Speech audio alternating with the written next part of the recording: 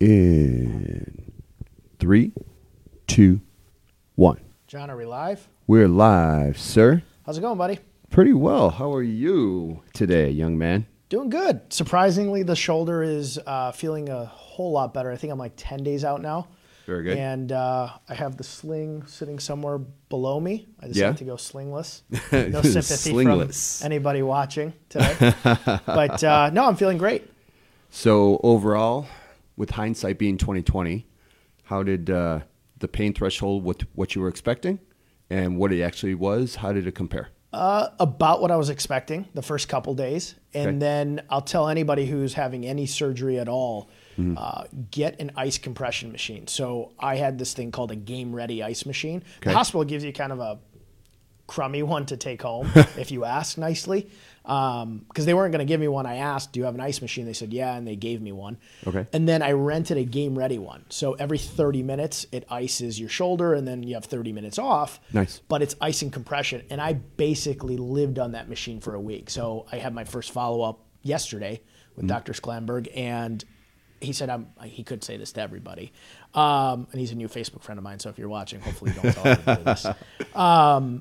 But he said I'm way ahead of where I should be. So I'm starting PT next week, and it is what it is, but I feel pretty good.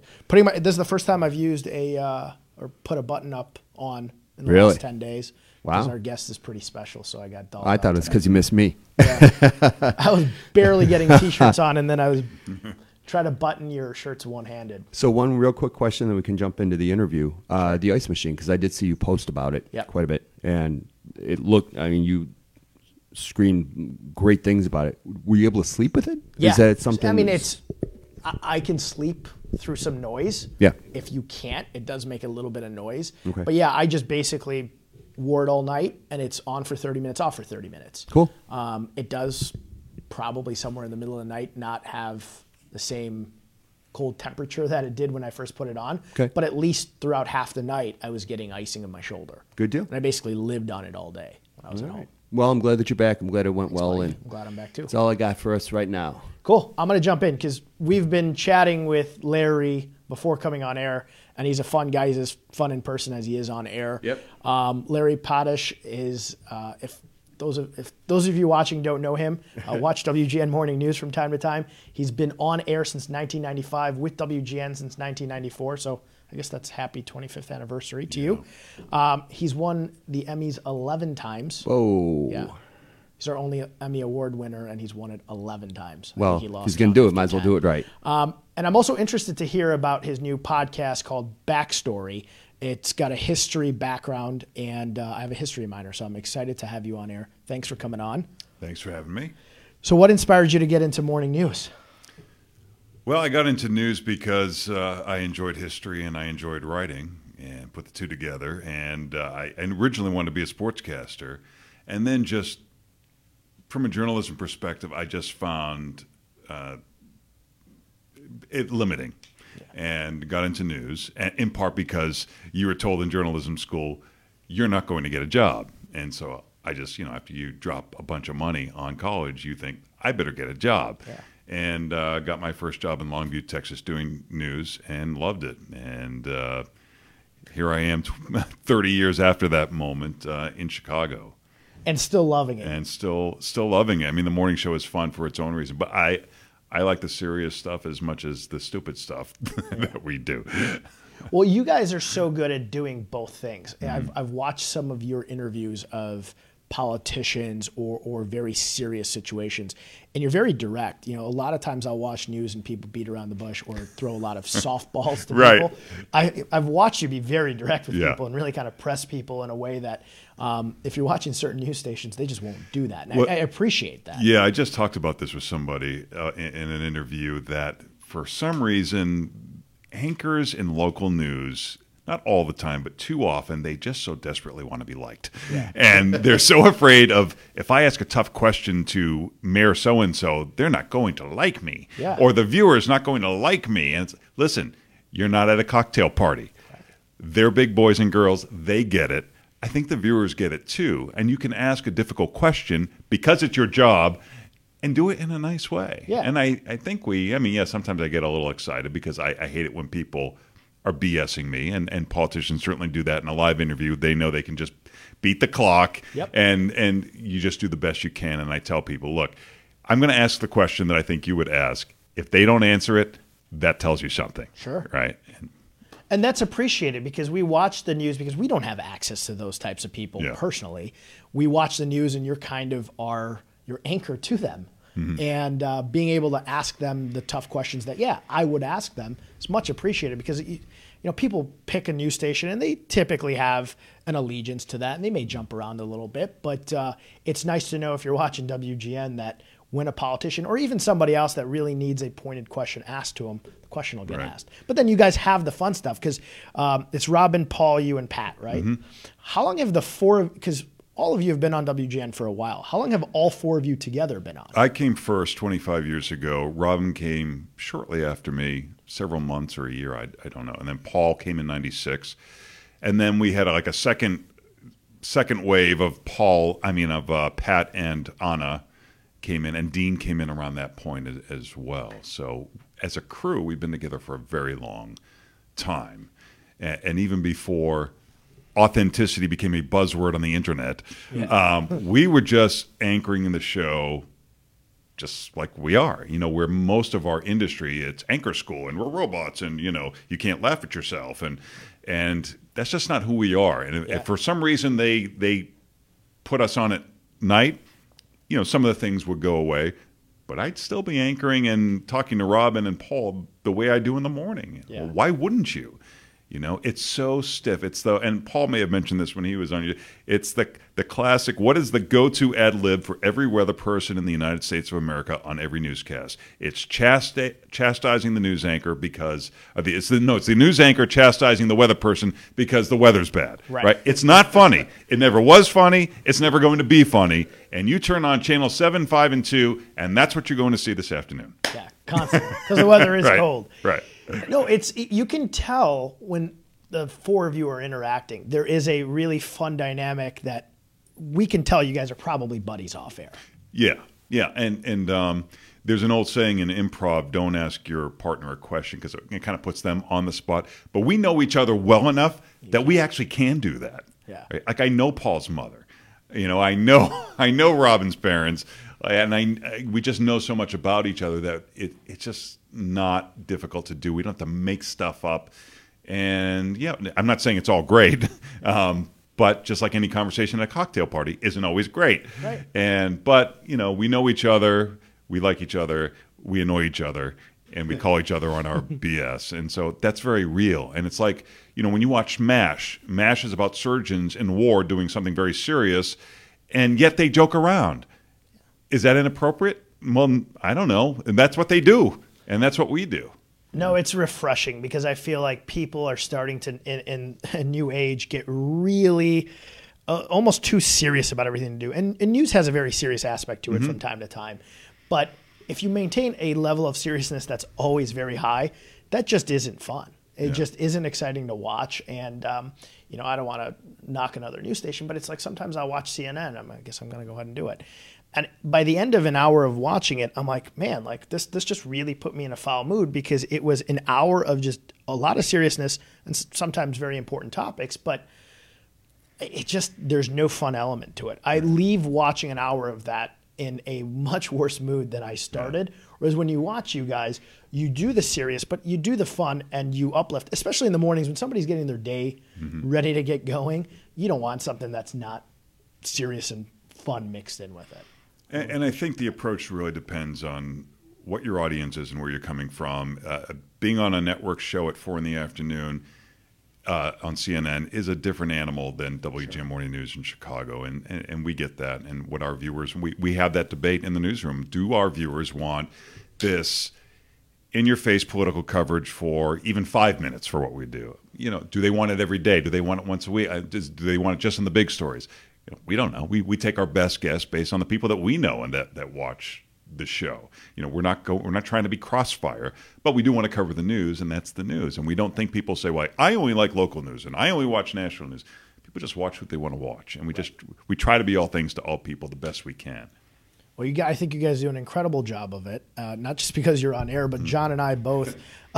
We've been WGN fans, like we said. We had Paul on, and now thanks. you're on. Hopefully, we'll get everybody else on soon too. What came first, your love for history or love for journalism, or was it one of those things that just kind of grew together? I probably history, because growing up in Boston, and you have no perspective as a kid, and I'd never been anywhere else. But you had the Pilgrims, the witches there were no witches, but the witch trials, I should say. The Revolution was huge, and that surrounded me, and those are all my field trips. And it isn't until I left Boston that you realize how special that is. And so it wasn't this obscure thing in a book. I was living; it was around me. I would go to Pioneer Village. I would go to Plymouth Plantation. I would go to Paul Revere's house. So these things were real to me, and maybe that's probably how it got started. Well, it's interesting as a kid that you love that, because I have a history minor and I fell into it in college, and I started to really appreciate it when I was in college, and I appreciate it even more now as an adult. When I was a kid, I hated history. I mean, history was one of those things where if I was in history class, I'm like, oh, I got to do this again. It's interesting that even being around it, I'm guessing 95% of your classmates probably were like, oh, it's history. But you really took a liking to it. And I think that's important. I had some good teachers, I think. I had this guy, Mr. Wachowski, who used to walk around the room carrying a huge stick. And it was a tough school. Maybe that's why it was. But he used to tell history like a story. And he would say, and you'd say, and these people, they thought Hitler, he was crazy. And they were going to, so it related to us as, 14-year-olds. And it wasn't, here's your sheet and memorize these dates and names. And people love stories. We are a storytelling culture, and when you bring the stories of history to life, it's just fascinating. You can't believe this stuff is true. And there are so many untold stories from history that are far more fascinating than anything on a reality show that exists right now. People don't know what they're missing, and I realize a lot of people don't have a lot of time to read a lot of books, and so I enjoy reading them and then trying to say, how can I make this a compelling story in 9 minutes? Well, it's awesome that you took your news anchor background and your ability to investigate things, and then now took your love for history and kind of meshed them into something called Backstory. When did Backstory start, and was it just, again, that kind of progression of loving history that got you there? We talked about doing something with, as we were talking about earlier, that media is dying for content and substance more now than ever. You can't just say, okay, I'm going to buy a Seinfeld and I'm going to put it there. Those days are kind of over. A lot of it's reality show. Nobody wants to watch a rerun of a reality show. And I thought, the Tribune at the time, now it's Nexstar, we have all these different stations and all these different resources, and it's like we're 100 separate animals. I can do a story about the Salem witch trials. Why can't they watch that in Portland or Seattle? Just push a button, boom, there it is. And so to me, I thought it was a good idea to create content. But of course, you have to go through the steps and try and, let's see, what am I going to do? How am I going to do it?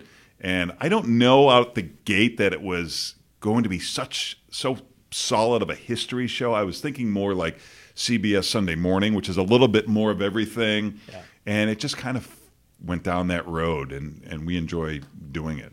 So are you looking at stories all across the world, stories locally? Yeah, most of it's Chicago, but I have gone other places. I did the Salem witch trials recently.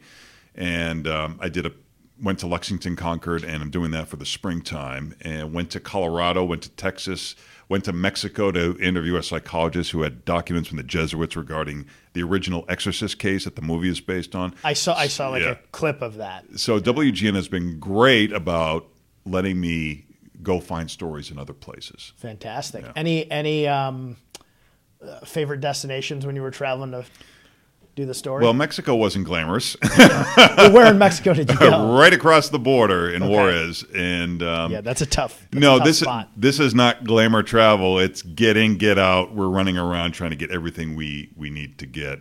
Interviewed the Black Klansman, the real Black Klansman that the movie was based on, who lived in El Paso. So that's why I was able to lump those together. So as an executive producer, you're trying to be strategic and how can we get the most out of our time and energy and money.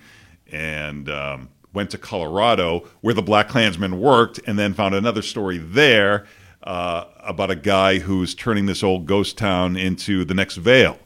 And these stories that I just happen to find along the way. See, I find all that stuff fascinating. And so if somebody wants to listen to Backstory or watch Backstory, what's the easiest way to do it? Well, the next season, I think they're running some reruns now. We moved the time to Saturdays at 10 p.m., and so I think they're running some reruns now for people who didn't miss it, people who missed it. But some of the pieces are at wgntv.com/backstory, and the podcasts are also on that page. And you can get the podcast wherever you want, get your podcast. But it's not like when we were growing up where, Tuesday nights, well, you're too young, but Tuesday nights, Happy Days, 8 o'clock, boom, you're there. People want to watch what they want to watch, when they want to watch, how they want to watch. And so to take a show like mine that's on the air, off the air, and say, I'm going to run it Saturdays and Sundays, and I'm going to rerun it 3 times in a year is not bad strategy. Right. It's incredible how much access we have to information now as a consumer. On my way here, I was listening to Audible. I can listen to 100 different things throughout the week and access information. And it's great because these stories of things that otherwise I would have to pick up either a book and read about, and it's one person's view from 15, 20 years ago, I now can get a very fresh take on from people investigating that. And I think we're in a cool time in history, no pun intended, where we have just so much access online to all this information. Any places you like going for history in general, not investigating? Because I started going to Europe last year, and I was always traveling kind of in the U.S. and Mexico, and not over the border, Cancun, Cabo, and the beach spots, and going to places like Rome, and then going through London, which I'd been to before. The access to just history is unbelievable. It is, and I did travel through Europe before I had kids, but what has been surprising to me is how many great historical stories exist everywhere around us. We talked about some of the ones from Chicago that I thought every Chicagoan would know and we're not familiar with. And what I did one day as I was just bored, and I went to Wikipedia and I went through the museums. And the Indian Museum in Evanston. What? I've never heard of it. I've never heard of it. I went to the Indian. I didn't even know what the story was. I went to the Indian Museum and I poked around on their website. Here's a photographer who shot amazing photographs of Native Americans and shot a film of them and really it's really the only catalog that existed. And I did a deep dive into this guy's story. It was fascinating. And so literally you can throw a dart at the internet and come up with, or a map, and come up with an amazing story. I feel like a really crummy history buff right now because there's so much that I'm probably not tapping into. And the background on O'Hare for people watching. Tell us the story because I didn't know this. I don't want to get too much into it because I haven't done the story yet. Okay. But one of the things, so when I'm trying to gauge whether something's worth doing, and it's in Chicago since I didn't grow up here, I thought, well, everybody knows where O'Hare got its name.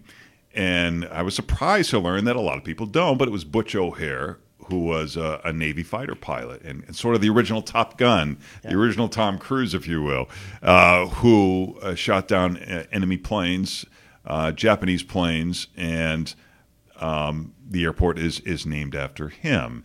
And his family has a colorful story, and I'll just leave it at that. But it's sometimes you don't know what's new if you don't know what's old. And so I always approach it to, do people already know this? And I have to ask people and do like an informal poll. Do you know this? And surprisingly, good, which is great for me. I get to do a lot of stories, and it's great to kind of find out about these things. It's something about knowing where you stand in time and place to know, how did the country get formed? How did we navigate through the Civil War?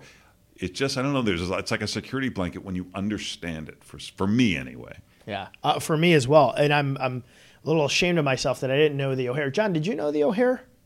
I did not. I did not. And I look forward to seeing the full episode when it's up and running. I can't believe that that's not a commonly known story. To me, that's crazy. Well, they have an exhibit for him in the Delta terminal, but I never fly Delta, so I never. I don't know if anybody does. That makes a lot of sense. And I'm a big Top Gun fan, so I'm even more ashamed now that I didn't know because I'm a huge Top Gun fan. You have a shout out from Letitia Lacey Lopez. Larry, lots of exclamation points. You're the best. Love my morning news crew. Thank you, getting some Letitia. love there. So going through YouTube clips and watching some of the backstory, I came across a really fun clip of you boxing. And for those people who watch the show a lot, they know that John and I met on a boxing show. Tell us a little bit about that, because I was fascinated to see it.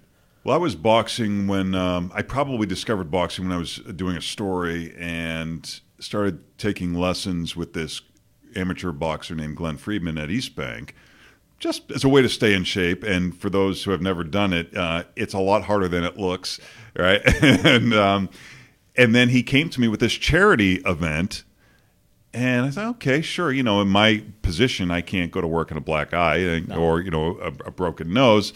But, you know, it was sparring gloves, and I said, that's fine. It's a charity thing. I'll do it. And I trained very hard for it. But you think, okay, it's a charity thing. We're going to get in here and play patty cake and dance around and put on a show. Oh, the guy came out of the corner trying to kill me. And I didn't know what to do. I'd never been in a real boxing match before, only sparring.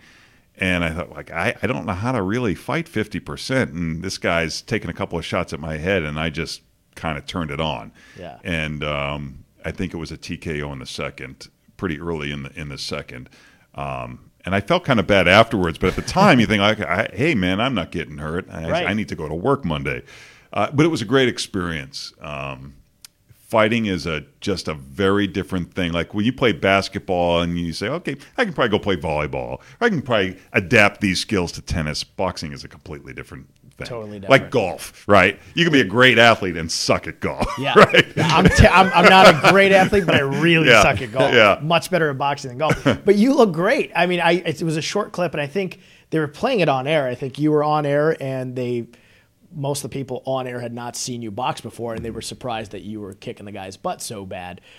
So congratulations to that. You looked fantastic. Well, thanks. I mean, he was. I don't think he was in great shape, but still, you know, that can be deceiving in a boxing ring. You never want to judge based on looks. But I think he gassed out. Yeah, when we do the real estate rumble, we've seen that happen so much. Where somebody who's been training at least for 4, 5, 6 months, so they're in fairly good shape, gets in there and they have so much adrenaline and they run at the other guy, and then 30 seconds later they're sucking in wind, and you're like, uh-oh. And I have asthma, so my coach Glenn, you know, he really warned me of that, and I was very, you know, when you watch the clip, that's why I don't come out and I don't start fists flying. I'm going to chill and see what this guy does, right? Because I don't want to be the jerk in the charity bout that's like trying to kill people. Although I was I think it was one of the last fights, and all the guys before me were going nuts. I mean, they were all out fighting. And I just wasn't sure. I didn't want to be the guy, so I'm just going to react to whatever this guy does. Well, you did a great job. Yeah, well, thanks. And this might be asking like the question, what's your favorite child?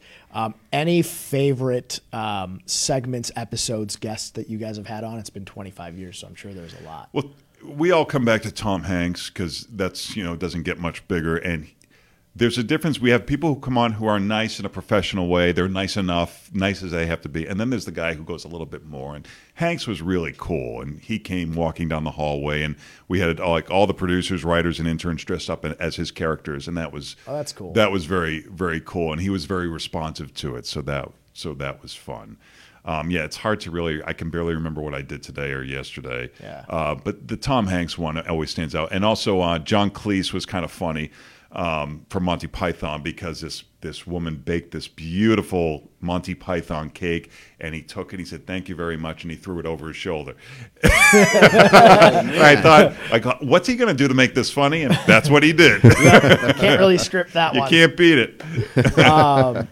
That's awesome. And you probably come across so many stars and entertainers, and it's, from your perspective, probably really neat to see their in-person persona, because Tom Hanks, I never knew. I mean, he seems like a really nice guy, but I never knew he's above and beyond a nice guy. And you probably come across both sides of that, but it's really refreshing to know that a guy as big as Tom Hanks is that type of guy. We sort of have this formula. It seems like the bigger they are, the nicer they are. That's awesome. And it's the B-level, C-level celebrity on like some teen show on the CW that's the biggest pain in the ass, right? Like, come on. You know, I mean, and it goes to who you are as a person. Yeah. So yeah, I used to, before Dean came on, I was doing the movie junkets in Hollywood, and Brad Pitt, Eddie Murphy, Janet Jackson were all great.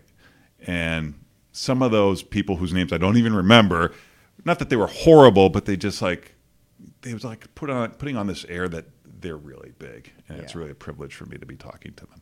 And that's what I remember about that world, which is not my world, because in that world, entertainment journalists tend to suck up to these people. And I had no reason to. I could care less. And I could tell them straight out, I'm a news guy. I just happen to be here. Yeah. And I just try to ask them things that I think the other mopes are not asking them.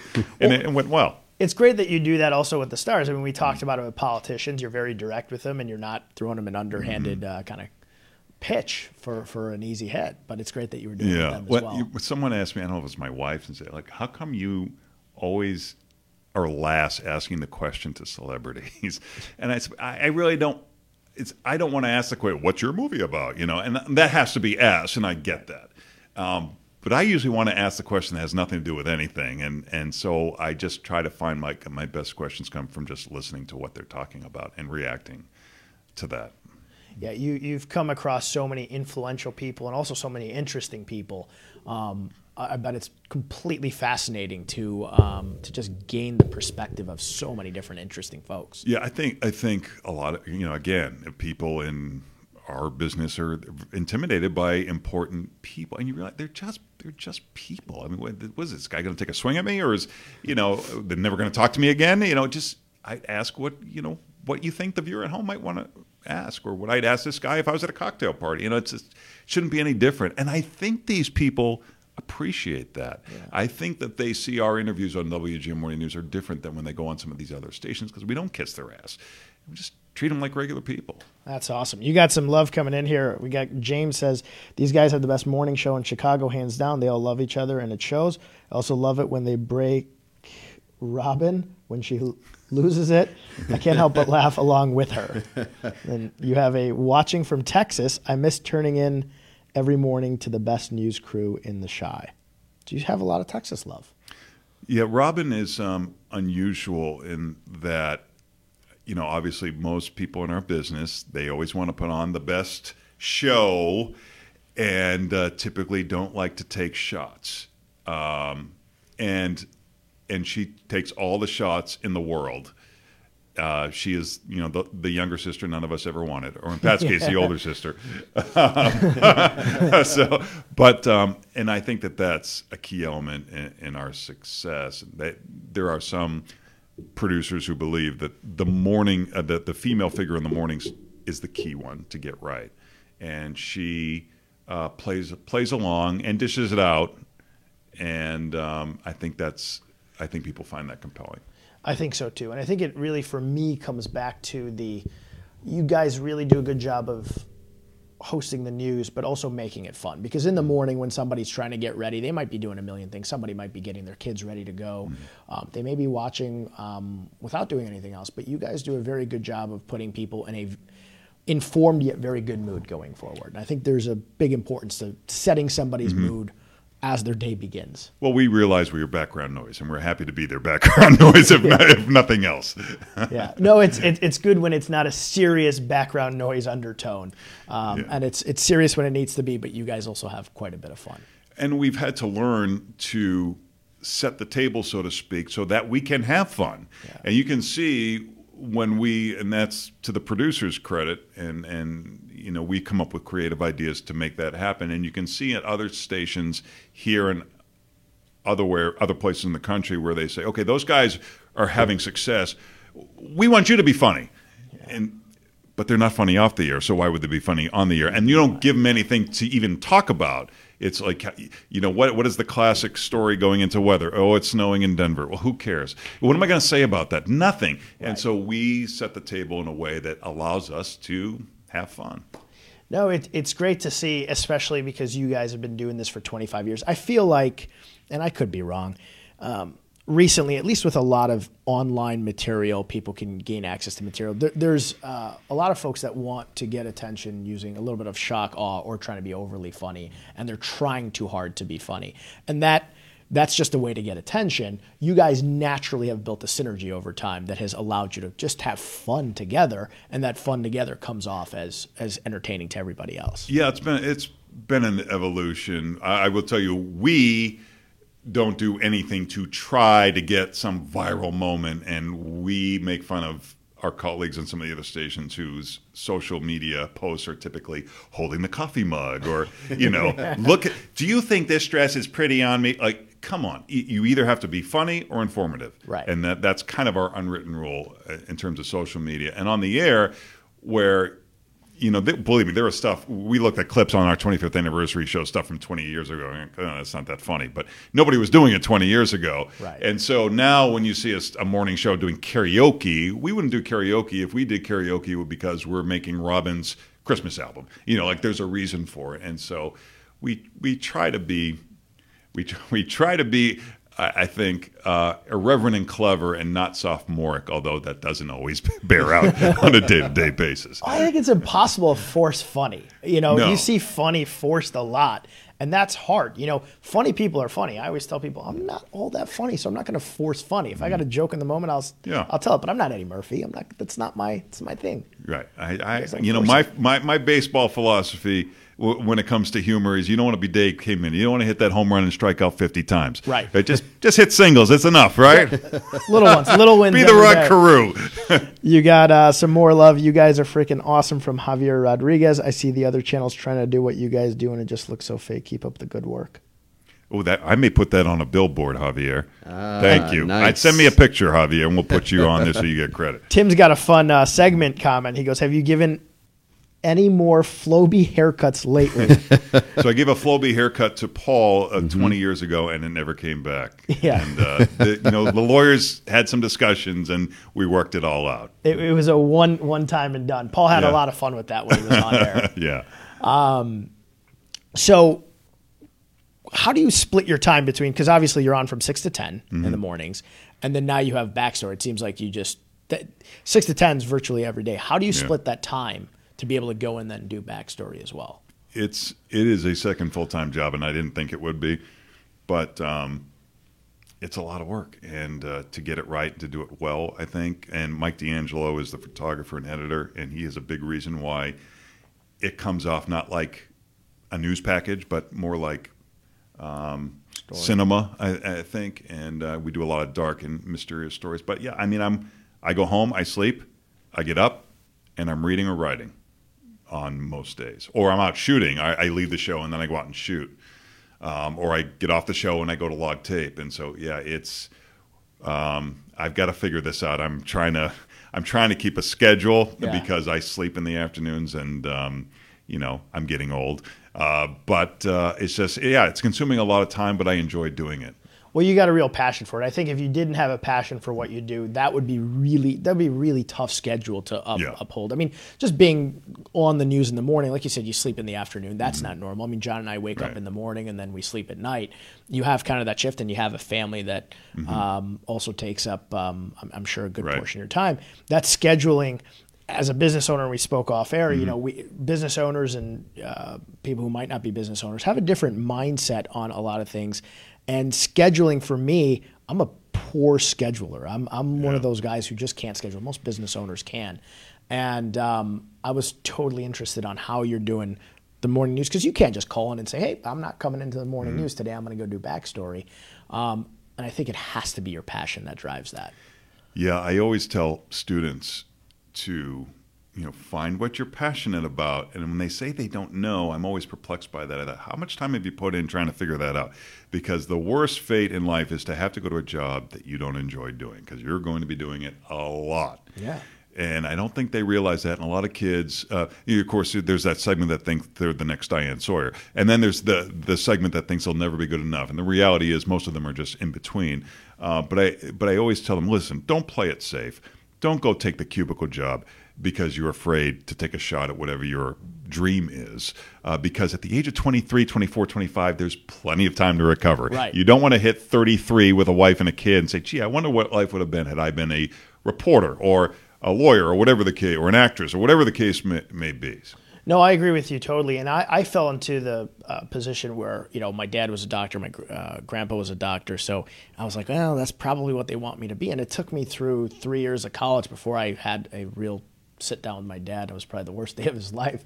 Tell him, Dad, I don't want to be a doctor. And his response to me was like, well, what the hell do you want to be then? Like, there was no other job. Yeah. And then I went to law school, and I think I love the business side of law. I don't love law, but I think a lot of kids think, society wants them to be a certain thing, or mom and dad want them to be a certain thing, and they don't then carve out what their passion is or think about it, like you said. Right, and there's so many resources for kids. I mean, just Google it, right? I mean, like, I had to go to the library, but I just kind of knew what I wanted to do at a very early age, and I thought every kid did. I thought every kid was trying to figure that out, and now, of course, I know they weren't. But yeah, and I tell a kid will come to me in their senior year and they say, well, I want to be a journalist, but I didn't go to journalism school. And I said, well, why did you pick that school? Well, my mom went there, or the campus was beautiful, or they had a good football team. I said, you are learning to do something that you are going to do every day for the rest of your life. Those are not good reasons to pick a school. Yeah, right? Maybe the worst reasons to pick a school. Do you think in hindsight, the fact that you grew up in Boston helped you love history, or do you think you would have just always loved history? There's no way to tell. I think Boston had a big part in it, and the teachers that I had, who I thought were fun, and maybe being terrible at math and science. Me too. That was part of the reason med school wasn't happening. I was getting to organic chemistry, and I was like, if I show my dad my organic chemistry grade, I'm probably never getting into med school. Right. Maggie asked, was there a segment that did not make the anniversary show that you wish had? The anniversary show was great. Been watching you all since the beginning. I'm sure there is. I barely knew what was going to be in the show, let alone what was cut out of the show. So you're catching me off guard here. I don't have anything off the top of my head that didn't make that show. 25 years of doing it, and you do it 5 days a week, correct? Yeah. That's a lot of shows, I'm guessing. It's a lot. My math sucks. It's again? A lot. Well, the thing was, we didn't really have a great library system. A lot of our stuff came from VHS tapes that Robin's grandfather, for whatever reason, was taping back in the 90s. That's awesome. And I had saved some clips on my tapes, but it wasn't like you just look in the computer and search for X. Like this was the first deep dive where we went in and accumulated all this stuff and thank God we'll never have to do it again. Assuming it's been 50-year anniversary? Assuming it's been well cataloged. So we'll see. Well, yeah, you wouldn't think that, but yeah, 20, 25 years ago, they weren't just streaming and recording everything virtually online in a cloud. Right. Well, yeah, even now we don't save things forever. So if you don't set out to save it on a hard drive, it's not getting saved. So it's a lot of data saved every single day for. Well, believe me, it's not all worth saving. I'm not suggesting that. You got Javier saying he'd kill to have a drink with you and Paul. That would be awesome. You got a lot of fans. You got a lot of liquor in here. You should. You got to weave that into your marketing campaign. We had, I think the last show we weren't on last week, John, because I was out. Right. But the last show we had two gentlemen on that opened a wine store, so they brought wine in. We were drinking as the show was going on, which was awesome. We've had a couple shows where we drink during the show. Yeah. It's a bit early in the morning to start drinking. Well, early for us, not for you. Yeah. It's 5 o'clock for you, basically, right now. With backstory, and I want to go back to it because I'm fascinated by it. Is this something you plan on doing for a very long period of time? Just as your fascination for different history stories takes you, you're just going to continue that on? Well, I have no shortage of stories. Even as I speak, I have the springtime. I have the next season kind of mapped out, and I probably have another season, the On Deck Circle, kind of mapped out, and I find new ideas almost every day. So. Is that process you just kind of looking for stories? Do people come to you with stories? It's mostly me. Sometimes I find them looking for something else. I'm searching. I'm on the morning show and I'm doing some impeachment research, and wait, who's this guy? And then I'll just kind of copy block it and save it. And then I've got files and files and files and files and so there's no shortage of stories, but you never, when you're in the TV business, you're never planning out too far ahead. Well, what's great for you now with technology is you can go down that Google rabbit hole of you can just start to search and it could take you forever, and you could find a million different stories. I'm old enough that I had to go to the library to look at encyclopedias when I was doing reports and stuff.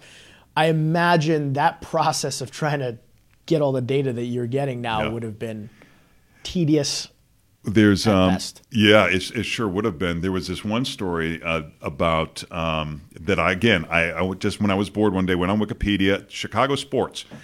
Up came a basketball team, the American Gears. Never heard of it. Asked people around, never heard of it. Couldn't find anything on the American Gears, and found a woman in Lake Forest whose husband was on the team and had written a self-published book on it that nobody had ever seen.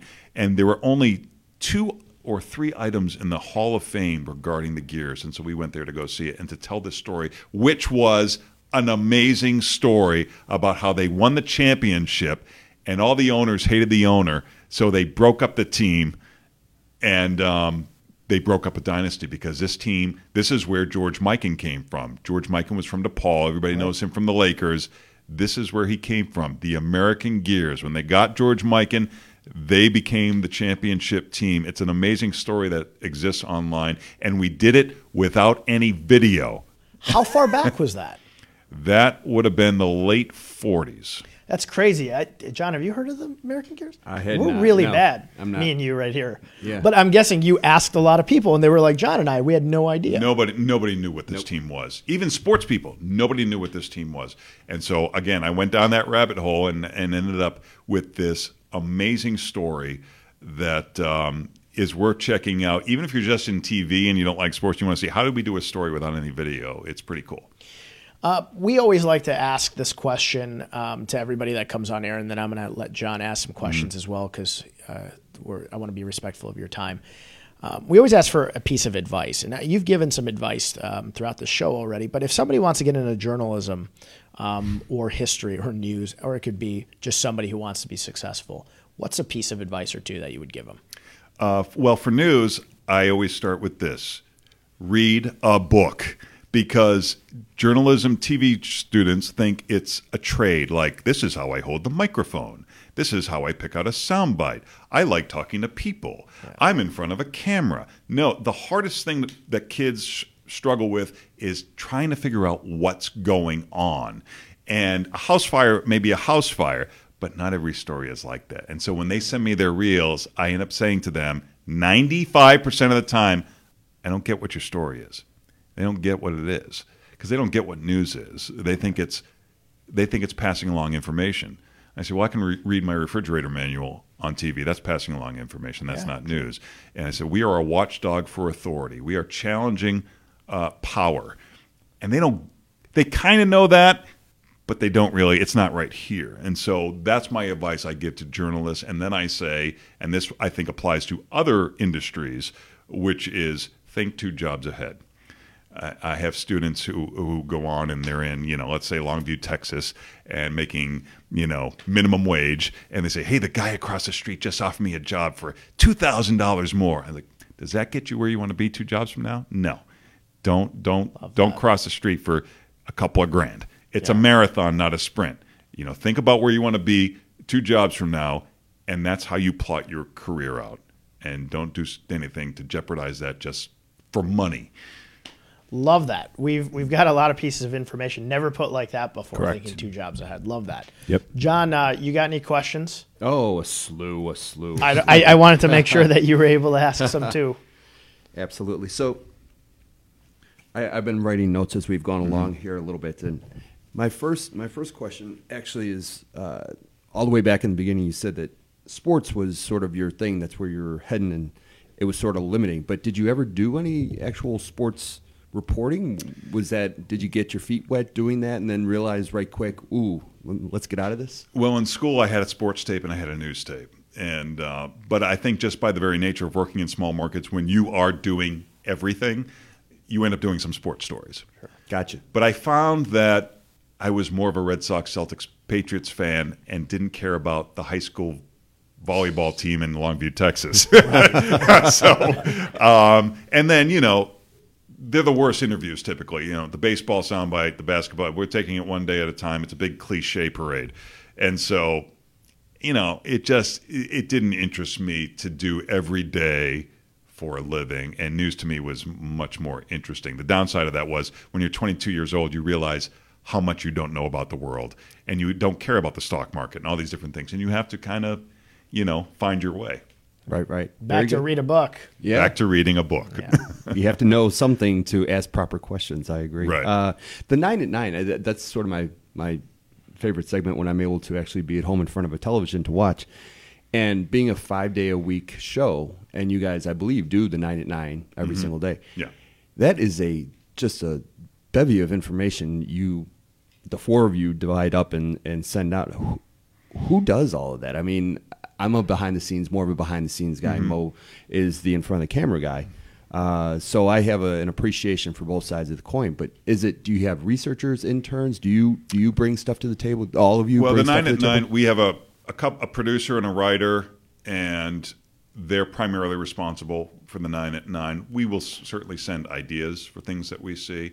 But we've had a lot of great feedback on the 9 at 9. I think it's one of those segments that have become appointment viewing, and it's just because of the nature of what the 9 is and the time slot that it is. We have time to just kind of sit back and shoot it and let it fly. And usually we're a little tired by then, and our filter's wearing thin, which can be good and bad. Right. So it's unpredictable, and that's so much of morning news, especially at the network level.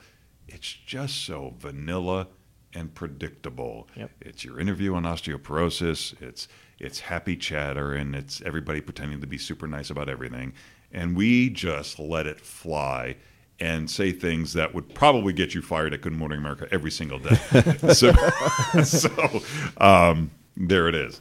That kind of set me up for my next question, and I've only got one or two more. But when you're doing interviews, regardless of what hour of the day, but usually as you just stated, the later in the morning, the longer the segments, and you're able to kind of just let things fly. But I'm not asking you to name names necessarily, but have you ever been sitting and doing an interview with somebody who's to the left of Robin, and you guys are all engaging, and just think to yourself, what the hell are you talking about? I mean, has there ever been somebody who just comes on and starts just going off in a direction that, wow, I had no idea where you're going with this? No, I mean, we had what's that karate guy's name? David Carradine, who I think was out of his mind when he came on, and we realized quickly the wheels were wobbling when he dropped the F-bomb. Yeah. And so there's that, which doesn't happen frequently. Right. But what's interesting about the experts that we have on, whether it's an author or what have you, you would think, and this gets back to the business world of trying to communicate whatever your message is, you would think they would be able to articulate their message and hit a home run. And boy, they struggle. Yeah. And their PR people, they struggle. And we end up looking at this when we get it on paper and thinking, what is this? Right. Like, what are these tips? Like, this makes no sense to me. Right. And they can't articulate. I think, what are you doing here? And sometimes I'll take the book and I'll say, okay, I know that's your tip. That doesn't mean anything to me, but that's interesting. And so, but a PR person should be able to do that. Yeah. Sure. The author should be able to do that. They're not putting their best foot forward as they try to connect with the media. Well, I think I had a mentor teach me this term. He said, everything you put out in business has to be childlike clarity. If a child can't understand what you're putting out, most people might not get it. And when you were saying you mentor some of the people that send you reels, it's kind of like if you don't get the message, even in journalism or business, and a person can't figure out what you're doing quickly, that message is probably going to get lost. But yeah, it's interesting to hear that somebody who makes it, obviously successful enough to make it onto a news show, would still not be able to have that childlike clarity. Yeah, well, it gets back to that critical thinking of what are we talking about here? What is BS? What is meaningful? And for a PR person, I think the trap for them and the mistake that they make is they pitch it based on their client's interest, not on our viewers' interest. You would think they'd be one and the same, but maybe they're not. I don't know. I'm not a PR person, but you have to look at it from the perspective of the viewer. And they'll often send me a sexy topic. I'm like, yeah, that's a sexy topic. What's he going to say? Right. What are the tips? I don't want him to get on live TV and say, well, you need to take it one day at a time. Well, I didn't need to turn on my TV to hear that. And so that needs to be mapped out ahead of time. And that's the idea of know your audience. Yeah. And I think over 25 years of doing it, you guys have probably, and you said it's hard to tell your audience sometimes, but I think you've probably got a good idea of who your audience is and what meshes and works well with your audience. We like to think we do, but you never know. I mean, when we have on Wednesdays, Web Wednesdays, when the woman who manages the web traffic comes in and tells us what the most watched things online, we're just like, going, are you kidding me? That's what people watched? Right? So I don't know. I mean, we like to think we do it, but I think the trap for us is to think that every viewer of ours is like the fan that comes out to our block party and just, loves everything we do. Like, you can't play to those people. For us, we want to cast the biggest net possible, and we want to get the most people we can. And we always make the joke when someone like with a graduate degree and a law degree watches our show. That's great. It's refreshing to know that maybe we're not as stupid as we think we are. I think generally speaking, most people just want to watch people who come off authentic and are going to be fun to watch. I mean, like I said, I watch all different. If I'm trying to just get a quick news clip in the middle of the day and it's not the time where somebody might be on, I might go to CNN. But I'm going to watch that for 10, 15 minutes and then I'm off. If I'm going to watch a group of people for a long period of time, I just want to know that they're authentic and I enjoy my hour or 2 hours of watching them, because that can become tedious if it's not authentic and it feels forced. To watch anything forced, whether it's on the news or if it's an interview or if it's just two people chatting, if it's forced, that's not fun to watch consistently over and over again, at least from one viewer standpoint. John, I know I jumped in and you were asking questions. No, everything that you said, I absolutely agree with. I've only got a few more, and it's just things that, as far as backstory, I know that you said you've got next season plotted out and perhaps a little bit beyond. How many episodes make up a season, or is it sort of in flux? Four episodes for a month, and each episode has 2 or 3 8 to 10 minute pieces. So that's where we are right now. It's not like when we were kids and a season was like, I don't know, what was it, 6 months? Yeah, sure. Episode 21. Right. Now you hear episode 21. It's been on the air for 3 years. It's like 24 was 24 episodes every season. Yeah, that made sense, I guess. Yeah. But okay. And one other real quick, with you having been in journalism as long as you've been, and seeing so many changes as the way things are presented and such, just your take on social media and how it's helping to support or detract from true journalism and what you guys do and the people out in the field who are really hard-working individuals, opposed to just stating opinions as facts on Twitter as some people do. I think there are a lot of different questions and issues in that one. Yeah, question. I'll let you unfold all that. Well, I'll just say this. It's not like the old days where the guy sat at the table with a clock over his shoulder and you had to get up off the couch to go change a channel. And so we're trying to figure out, the industry is trying to figure out, where does the social media and the web and the TV, how does it all work? I don't think anybody's quite figured that out. And I think the mentality is, just do Twitter, just do Facebook, put it out there. And we'll just, which I'm not saying that's a bad idea. Like, let's just keep doing whatever it is we're doing until somebody figures out what we're supposed to be doing. And that's what we do. Another point is, you see the younger journalists who maybe grew up with social media and the web, unlike us, they're posting a selfie at the murder scene, which is incredibly unprofessional, unkind, inconsiderate, and you hope there's a news director there that's teaching them not to do that anymore. Yeah. So that's an issue. I don't know. Am I? No, I'm trying to unpack all. Right. All it's some of that's really bad taste, but I also think the problem is social media is evolving so fast that you almost, like you said, you're trying to figure it out. You put the finger on the dial, and you're like, oh shit! Now it's changed completely, and it's completely something else now. I see it in the business side of things now. We figure out a social media marketing campaign, and then 2 weeks later, Instagram's changed what they're doing, and Facebook's changed what they're doing. We're like, oh shoot! Well, now we got to adapt and shuffle again. Well, and here's the other thing about social media. In terms of information, there is a lot of junk out there. And fake news is not news that makes you feel bad. Fake news is news that somebody literally made up or took an existing story and really twisted it for some purpose of manipulation. And I see this all the time. I see educated people send me something that I know is from an email chain or from a Facebook post, and I know it's BS the moment I see it just from where it came from.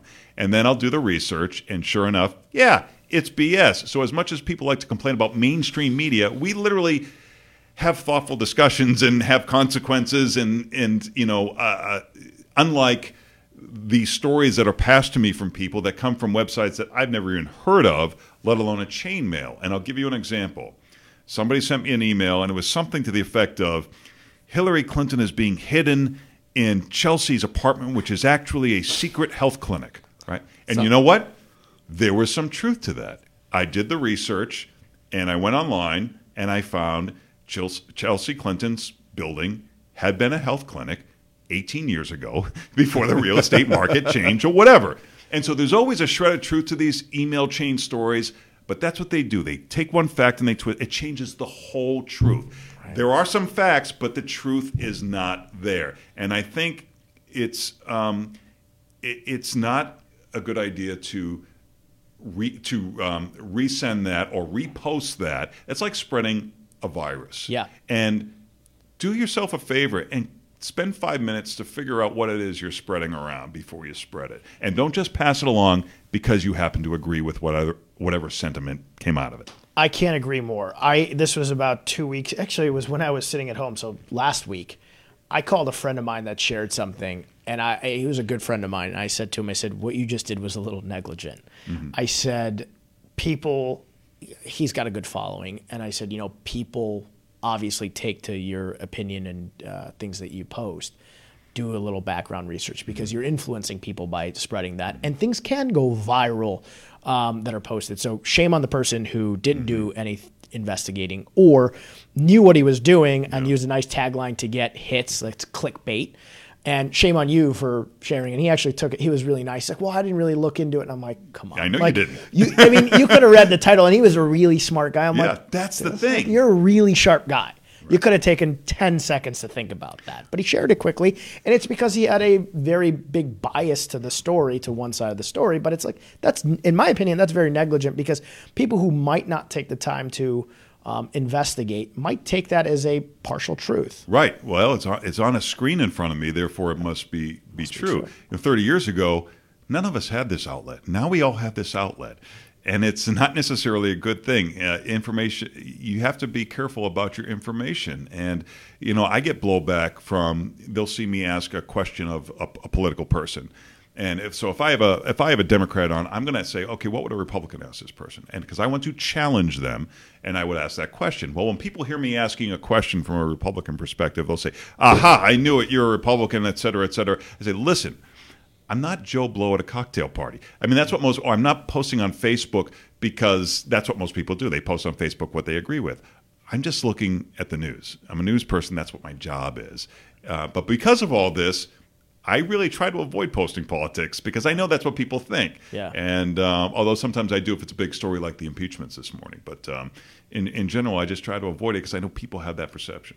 I do too. I mean, I obviously don't have the same following, but I know that the moment I comment on anything political, and I mean, I'm pretty much in the middle of the road, but anytime I post something, there's 50% of people are so heated one way versus the other. I mean, every election's basically 51-49 minus a handful of them. So you're pissing off half the people, and the people who are extremely one way or the other are going to just jump down your throat and then define you as something you may not be at all. Right. If you're at MSNBC or if you're at Fox, you're preaching to that choir, and you know that's your business model. That's not the news. Those are shows about the news. Right. It's not the news. They're different. For us, we know Chicago is, you have Republicans and Democrats. I mean, obviously the city is very left, and then you get in the suburbs, it starts to go right. I want everybody. I'm not going to piss everybody off by trying to somehow manipulate it one way or the other. It makes bad business sense. Aside from the journalistic issues, it's bad business. Well, I think what's refreshing about your take is that it's none of your bias in your thoughts, and it's you just asking the questions that people want to hear. Because you know that politician's going to give his take that his side wants to hear, but you're asking, what does the other side want to hear? And then you do encompass a story for for everybody, for people who he's obviously speaking to, and then people who would be asking him the questions, like you said, at a cocktail hour. If they were, brave enough to ask him those questions, you're asking it for them, right. And that's refreshing to see. And I think one of the clips I was watching a lot of clips, and I've watched you guys over the years, but when I was YouTubing Backstory, I went down the rabbit hole of watching clips of you on YouTube. That's how I came across the boxing, and a couple of the YouTube clips that had a lot of views were your questioning of politicians in specific. So you go on YouTube and search your name. I don't know how often you do that. A lot of your segments. There's one with you wearing no pants where you had knee surgery. That one had a lot of hits. Yeah. But then it was your direct questioning of politicians that seemed to have gotten a lot of views, because I think people really loved the fact that you were just asking the tough questions. Well, thanks. I mean, I don't think I'm doing anything spectacular, but like I said before, I think a lot of people just get intimidated and are afraid to ask that question. Well, we appreciate it because we don't have access to them like you do. John, am I? Sure. I'm taking up more of your questions. Like a jerk. Absolutely. That was really those were the primary questions I just wanted to ask. We're fans of your show and fans of your new show Backstory, and I just wanted to get a little bit. I'm not going to say I want to get backstory on your backstory, but just wanted to find out a little bit more of how you go about crafting some of the stories and whether it's on the news or how you went about coming up with backstory. I know Mo covered it a little bit, but good work. I mean, just that's why we were so happy to have you come in. And he's really, won 11 really Emmys. That, That too. That too. I mean, that's in our future, I'm sure. But, that was it. You had one more shout out because I know she's still watching. Carrie Wilson said that Backstory was great about the American Gears. I love your show, Larry. I wish it came on earlier. Can you do something about that, please? I can. It was on. It used to be on earlier, but I found the news is a better lead-in than some rerun of a sitcom. So that's how it's working out. I don't make those decisions. Before we let you go, I always like asking this as well. You're obviously a very busy guy between the news, Backstory, and having a family. What do you do outside of that for fun? What do I do other than being with my family and reading a lot? I love playing basketball.